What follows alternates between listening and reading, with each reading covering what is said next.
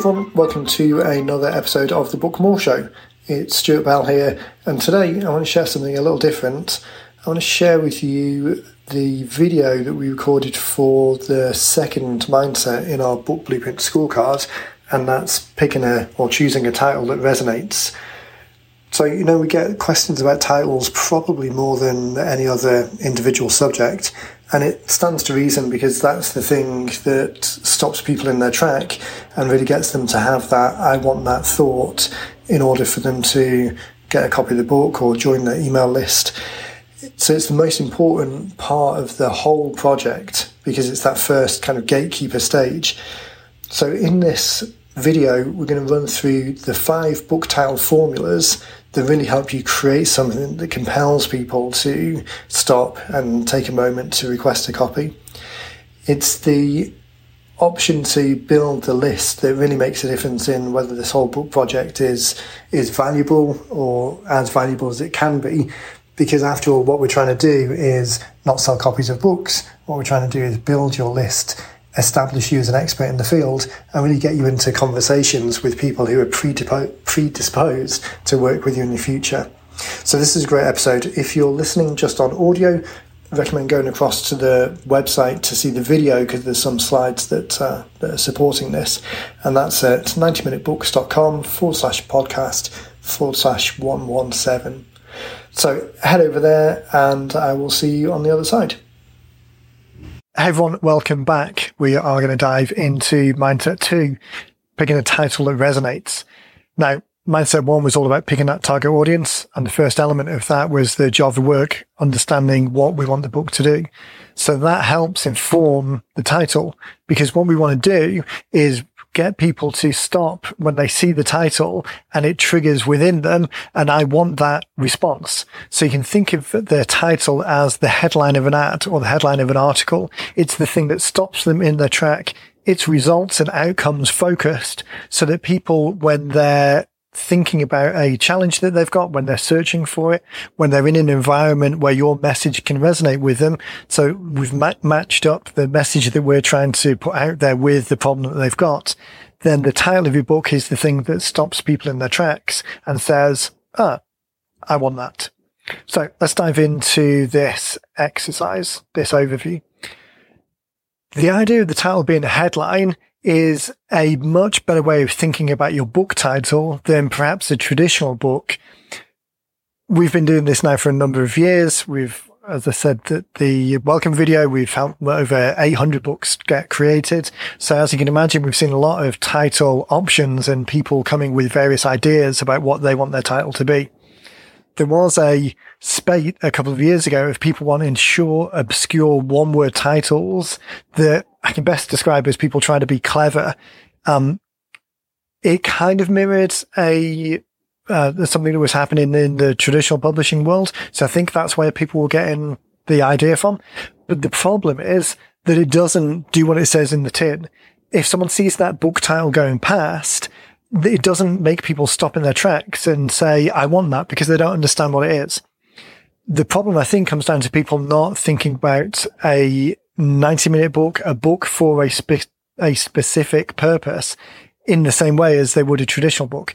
A traditional book is usually there for entertainment. People are in bookshops, they're browsing shelves, they're looking on Amazon and browsing the shelves there.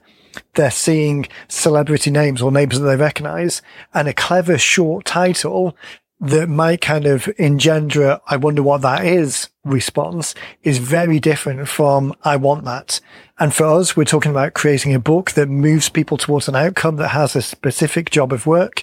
What we want is the I want that response, not necessarily the I wonder what that is, because we're not looking to entertain people with the best will in the world. We're looking for it to be informative and move people forward and help people to take the next step, not to entertain them.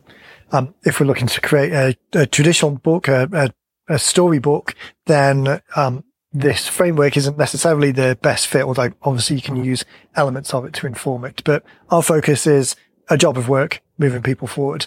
So what we want is the title to be more like the banner headline in an ad. So Google ads, Facebook ads, blog post headlines, newspaper headlines. We want it to be short and obvious. We want it to be clear.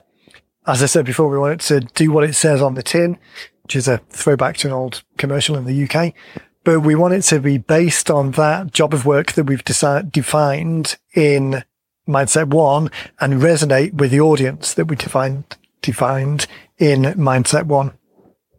So thinking about it in that way makes much more sense. It's much easier to think about it as a headline than as something that's clever and will get people talking, because people aren't going to be talking about your book because you're not a New York Times bestseller. That's not what we're trying to do here. What you want is them to say, I want that outcome.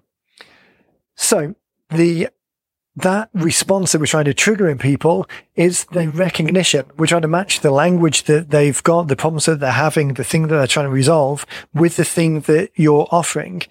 Attention is short, and depending on where you're advertising, it's quite possible that you're going to be running Facebook ads or ads in places that aren't based on intention search. So let's look at that for a second. Intentional search are things like Google, where people are searching for a specific thing.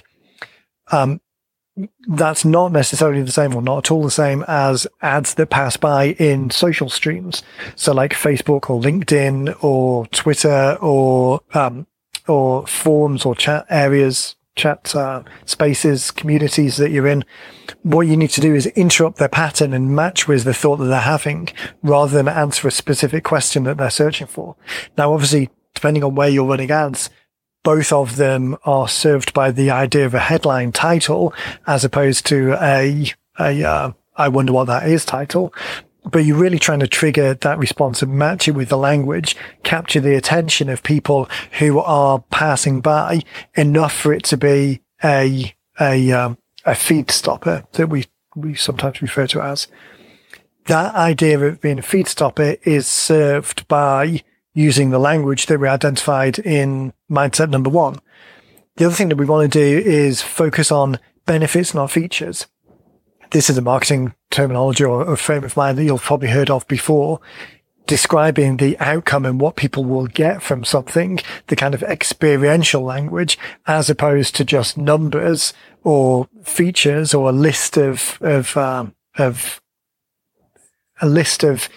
inside mechanisms rather than outside mechanisms is going to resonate with people more. So one obvious example these days is Apple's marketing. Many people are aware of Apple's marketing campaigns and how it's very much emotional and feelings based and experiential, as opposed to an old PC manufacturer where they're just listing the features of the graphics card or the size of the memory or the number of ports that it's got. That type of emotional engagement is what we're looking to do, because we're looking for that feed stopper response. The other way of thinking about it is solutions are better than problems. So what we're trying to do is lead people to the outcome. We're trying to remind people that there is a solution to their problem. So focusing the title on the end result, the positive, beneficial outcome, the benefits that they get rather than features, is much better than focusing on the pain and the problems. Now, there is an element of marketing that says that fear is more of a fear of missing out, or fear of losing something is more of a driver than a potential outcome. But I don't necessarily believe that for a start. Depending on what your market is, that's definitely, that definitely could be more of the case. So it's worth thinking about.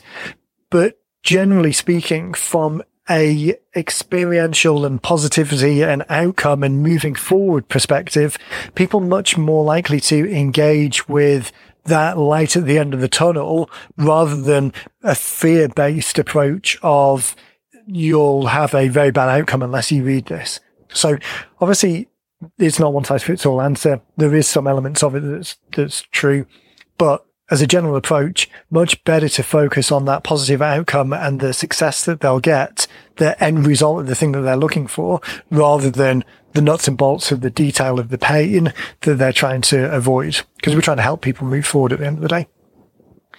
The feed stopper test I've touched on already, but it really is this idea of a lot of the advertising a lot of the places that you're going to put your book, when you think about all of the opportunities you've got to share the message, it's not necessarily in the intentional search Google space where someone's searching for an answer. It's much more likely to be in the soft reference type area of someone's Facebook feed, something, an article or something in LinkedIn, referral campaigns of passing this information to someone else. All of these things, it's not that the person, the recipient, is looking for the answer necessarily, but the language that they use when they're in an area where they are talking about their problem, or they know that they've got a problem to fix, we're really trying to interrupt that, which then also, by virtue of the fact that we're using positive language and we're describing it, it does what it says on the tin. If they are intentionally searching for something and they do find the book that we've written, then it answers that question as well. So coming to it from a interrupt perspective rather than a search perspective is the more beneficial way of doing it. Okay, so we're going to dive now into the 5 book title types that we're typically talking about. So again, over all of our experience, we've identified 5 types that really resonate with people. And it's a great way of thinking about categorizing your book into one of these 5 types. The first one is the kind of name it and claim it idea. Now, this is very much defined as a kind of a manifesto book. It's introducing the idea and it's allowing you to own the category. So some of the examples, some of the popular examples, we've picked some here that you've probably heard of before. So Dave Ramsey's Financial Peace. Financial Peace, it names it and claims it in that term, like the 4-hour work week. Those terms claim that bit of the industry, claim that framework for themselves. The same with the 90-minute book. That's a terminology that didn't exist before. It's something that we've claimed and own for this particular approach that we've got. So you might have the same. You might want to have a framework, a methodology that you can build a lot of the rest of the funnel around that names it and claims it. The second one that we talk about is the just do it. So this is more instructional. It gives people an idea of the benefit of the outcome of a solution, which is just very specific.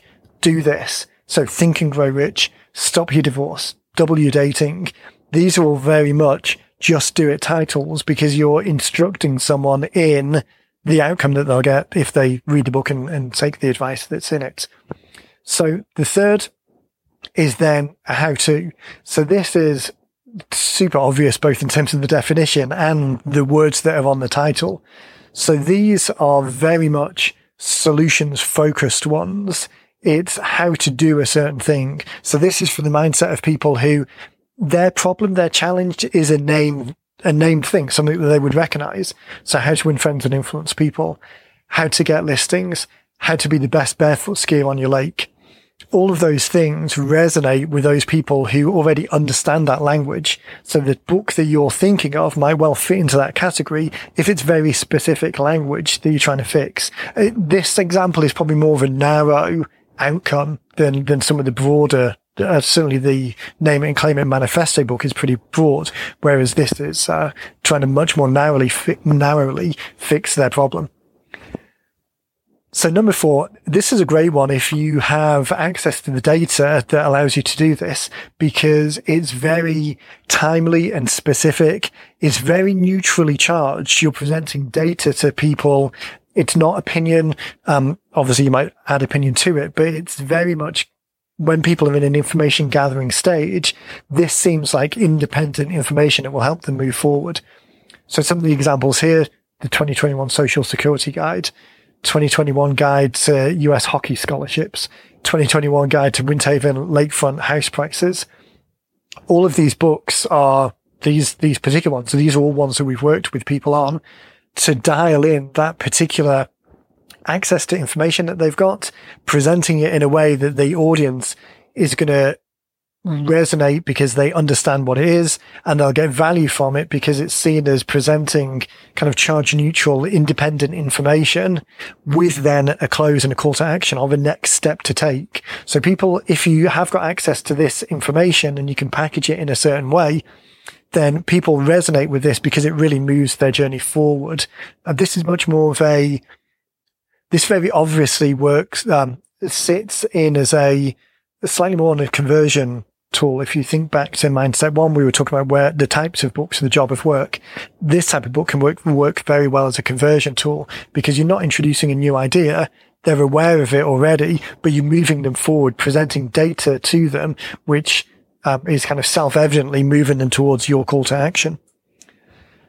So the fifth is question magnets. Now, these are a great opportunity to write something if you don't necessarily have your own framework. So you're not trying to name it and claim it. If you don't have a lot of access to proprietary data, if the industry that you're working on isn't really a data-driven area, so you're not providing a guide to people, you're not correlating and bringing together a lot of information in an easy to consume way. But this is answering questions that they might have, things that are pressing on their mind in the area that you're trying to help them. So what to expect when you're expecting hugely successful book for anyone in the maternity space. That question is on everyone's mind. How much is enough? Another fantastic question that's on the mind of everyone that's thinking about retirement, whether they're approaching retirement or whether they're in the early stages of planning. That question is something that's going to be a very early question in people's minds as they're thinking about doing something, not necessarily early in the overall process, but early in thinking about doing something. What to do after dental school. Another fantastic example of something that is very specifically on people's minds. It's not data driven particularly. You're not trying to dominate a whole category, but as someone who's trying to engage with people who are coming out of dental school, this title perfectly resonates with that entire audience. So those are five title types that we talk about. And as you think about your own title, just see if it fits into one of those categories, because if you can tweak it slightly so that it better serves that audience, knowing again what the job of work is, who the people is that you're trying to engage with, and what the next step is, these are this gives you a great opportunity to dial it in and not run the risk of going down the traditional publishing route of trying to put a clever title up that might stop someone on a bookshelf in order for them to pick up and read the back of the book, because that's not the framework that we're working in here. So we're going to wrap up there. There are more resources that you can head over to dive into this particular mindset a little bit more. So if you want more reading on the subject, then head over to the5booktitles formula.com, the URL at the top there, because we've got a whole book, a field guide that we wrote about these 5 book title types, which goes into a little bit more detail than we've got time to do here. And then also Dean did a book titles workshop, which is up on the resources section of the website. So head over to 90minutebooks.com and follow the workshops link, where we've got a book titles workshop where Dean goes into some of these book title types in a little bit more. And then there's a whole Q&A session that followed where he was answering questions from people on the call. So again, if this is something that you're struggling with, or you want to kind of get more, think about it a little bit more, then definitely follow along with those 2 resources, and there's lots of opportunity then to dial in your idea within the framework of the 5 titles. As always, if you want to ask us some questions, then head over to 90minutebooks.com. We've got some additional resources there. There's our contact details on there as well. You can drop me an email. Always happy to answer questions as much as I can. And if you want to jump on a strategy call, again, happy to do that as much as time allows. So give a call to the office or drop me an email and we can schedule a time. Okay. So with that, I will see you in Mindset